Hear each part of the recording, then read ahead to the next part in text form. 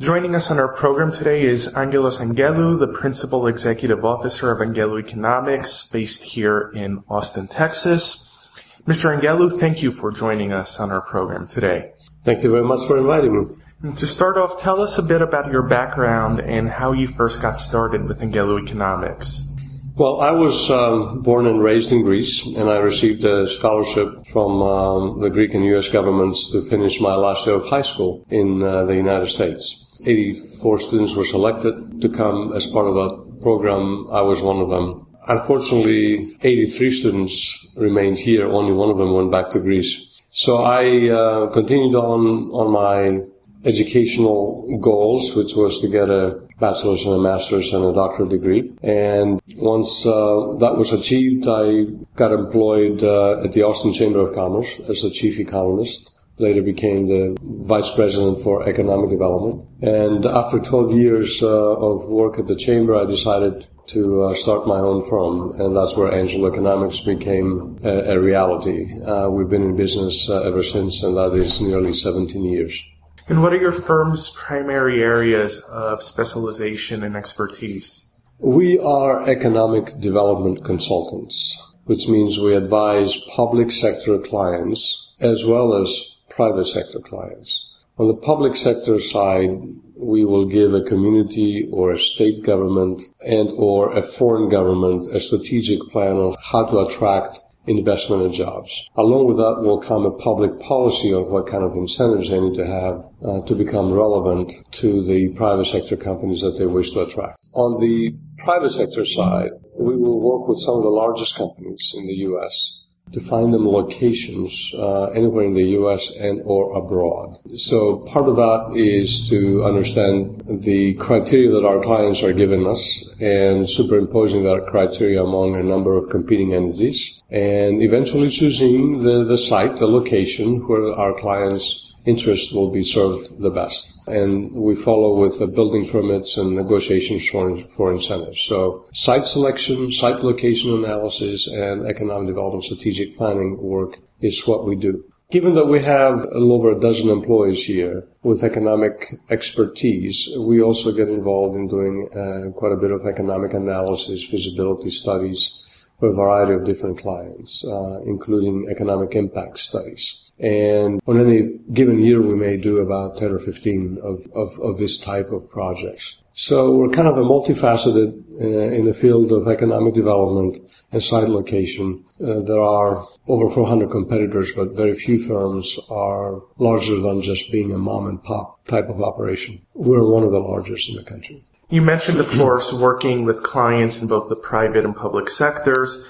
What are some of the most noteworthy clients and projects that your firm has been involved with recently?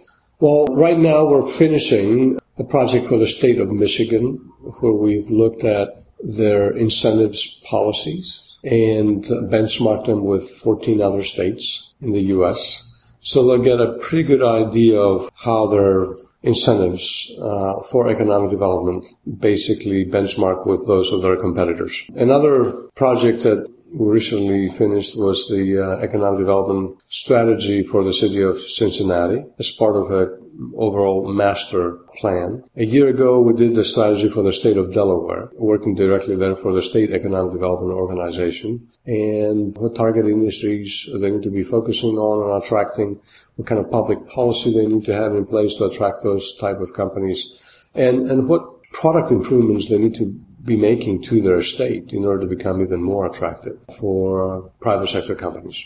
Though this is in reality one of the smaller parts of your business, your firm is also widely known for its annual economic forecast, and recently you presented this year's forecast, which drew attention from a number of different media outlets. Tell us about this forecast. Well, the annual economic forecast that we do in Austin has been in place for 26 years now. I had started it during my second year as an employee of the chamber. And when I left the chamber, a lot of the attendees asked me to continue doing it. We don't do it for anyone else. We've done it for other communities in the past with a lot of success. But honestly speaking, it's event planning, and our company is not in the event planning business. And because the public and certain supporters ask us to do it every year, we sort of continue doing it every year. It's something that I take a lot of pride in because I think we have a pretty good idea of this region and its economic development potential. And our forecast is driven specifically by economic development indicators. And we've had a pretty good track record of being the most accurate forecast for Central Texas.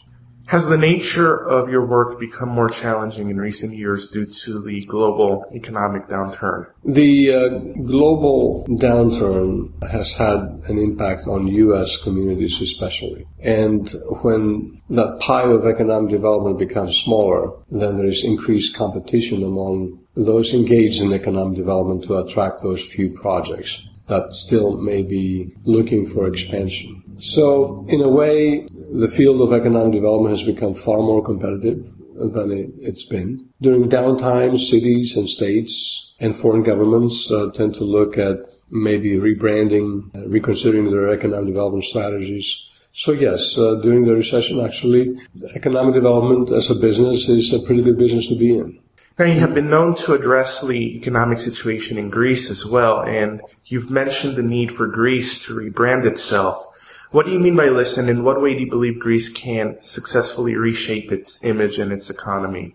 Greece has a phenomenal workforce, highly educated, mostly trained actually in the U.S. at the technical level, and very inexpensively. For less than $30,000, $40,000, you can hire a PhD electrical engineer. Tremendous talent. It also has a fantastic entrepreneurial environment, and I've met various Greek entrepreneurs, serial entrepreneurs, who have significant software technological achievements on their portfolios. But what they lack is marketing exposure.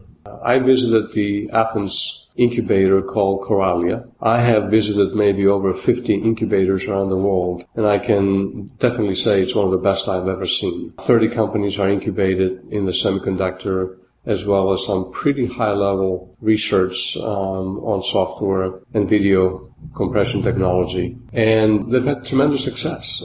Two of those companies now are established in the Silicon Valley. They are doing semiconductor-related product sales. And one other company which is part of this incubator is actually providing today all the video compression technology for Apple Computer. Yet another company years ago was the inventor of text messaging. Now they're headquartered in New York with a development office in Athens. They're doing well. And recently I've also discovered a high-flying startup in Greece and encouraged them to move their operations to Austin, which they have, which is an online educational platform that is the most comprehensive platform around. And I think they will also have significant success in this country. Have you considered investing in Greece? And if so, what have been some of the challenges that you have faced? So to summarize your earlier question, which I need to probably finish a bit better, Greece has significant assets on having a highly educated workforce and an entrepreneurial environment that I think is fantastic and needs to rebrand itself around these two economic development variables. As far as investing in Greece, if you were a Greek American, then you would know the differences between the images of Greece that are being portrayed every day on television and what is a real picture on the ground. So the answer is yes. In fact, next month I will be going over there to personally look at doing some investments on solar-related projects and representing also a couple of clients that are looking for significant solar farm investments in Greece. They've issued several thousand licenses at very high level rates of PPA, the power purchase agreement, usually at 37 to 40 euro cents, which is the equivalent of nearly 55 cents per kilowatt hour, as compared to about 10 cents per kilowatt hour that is available in the U.S. So there's tremendous opportunity for the astute investor, and one that actually can be able to take advantage by minimizing the financial risk by investing in Greece and still make significant profits in the country. You've mentioned some of the success stories from Greece and some sectors that Greece can rebrand itself around. Are there any other sectors that you can think of where the country has a competitive advantage that it could develop? Greece has had a history of being a great tourist destination. What Greece lacks is infrastructure, and particularly on the high end of the infrastructure to attract more of the high-end tourism. The country is reaching a potential now of about 16 million tourists a year. Unfortunately, most of those tend to be concentrated in just relatively few months out of the year. So Greece has tremendous assets. It's a four-season country and needs to focus on developing tourism year-round. It has the mountains, it has the oceans, it has a lot of archaeological sites, it has a lot of educational opportunities that needs to be pursued around ecotourism, archaeology, and so forth and so on. Secondly, Greece also has a substantial base of an agricultural business in which perhaps more local processing and more of a vertical integration needs to occur as opposed to shipping raw fruits and vegetables to the European Union. Third, Greece has the largest commercial fleet in the world. Greece accounts for 20% of the ownership of the world's commercial shipping fleet. And there are opportunities for growing that. There are opportunities for growing services around that offering and somehow capitalizing that business better than it has in the past. They've done a pretty good job, but I think countries like Malta have done even a better job, or even Cyprus. So there are opportunities all around. I think what you need to do is look beyond the politics of the day and focus on a medium to long-term strategy and stick with it, because Greece has all the assets to succeed in economic development.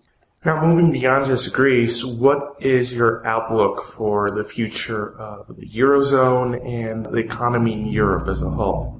I am optimistic that the euro is going to be a major global currency, is not going to go away. And the Eurozone this year is going to probably be in a mild recession, but I think that recession is going to be short-lived. Hopefully, with the U.S. economy picking up steam, that will help to uplift also the European economy as well. And as long as the U.S. economic recovery is going strong, as it appears to be in the last few months, then I think Europe is going to have a very mild recession and probably short-lived. I would think that the recession in Europe, in the Eurozone, will not be more than maybe the next 2 quarters. Now, on a more local and personal note, you are also heavily involved in the local community here in Austin, and including the local Greek-American community. Tell us about your involvement here locally. Well, the Greek immigrants early in the 19th century were engaged in the restaurant business and shoe repair business, anything that will make a living and be the great entrepreneurs that they have been. They are people of great family values and a strong emphasis on education. The new Greek immigrants are the ones that likely will have a college degree and also in a technical field. And they're more likely to be the inventors or the people that will be in higher management of a technology company, or also likely to join education and be professors in engineering or business schools or computer science. The University of Texas, I think, has a good number of Greek professor engineers, very well accomplished engineers. So the Greeks have become more professional oriented in their career searches and career opportunities as a result of the education that they've received. I'm very involved in the Greek community, and there's an active discussion among a lot of Greeks in town about technology and about the U.S. economy as well as about Greece. And we sort of get together once in a while to just brainstorm and chat about all these issues. And also talk about our families, because we're very, very family-oriented. Later in May, I will host a concert at our house that was conceived of an Italian music major at UT who recently got his PhD about a Greek composer. And I felt very proud to actually have an Italian put together a concert in memory of this famous Greek composer and try very hard to raise money to make this event happen. So I'm assisting them and him personally to raise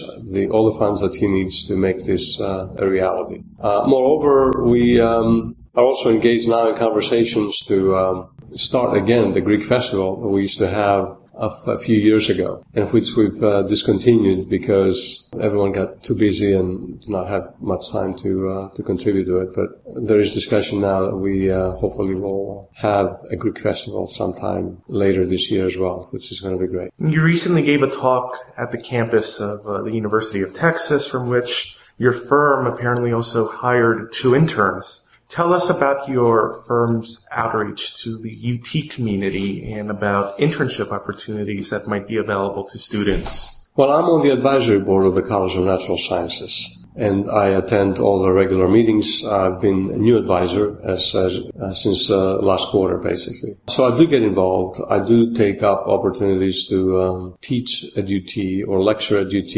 from professors that invite me to do so. I hire a lot of UT graduates, and definitely we're looking for more interns. The caveat with that is, unfortunately, we don't pay our interns, but they get tremendous experience working at Angelo Economics, who are known to be probably the best training ground for economic research. And pretty much all of the students that have volunteered to come and work here and be trained have done very well in finding a job elsewhere in the community. Having worked for Angelo Economics is actually a pretty good brand, particularly if you're an economics major. Finally, where can our listeners find out more about you and your firm?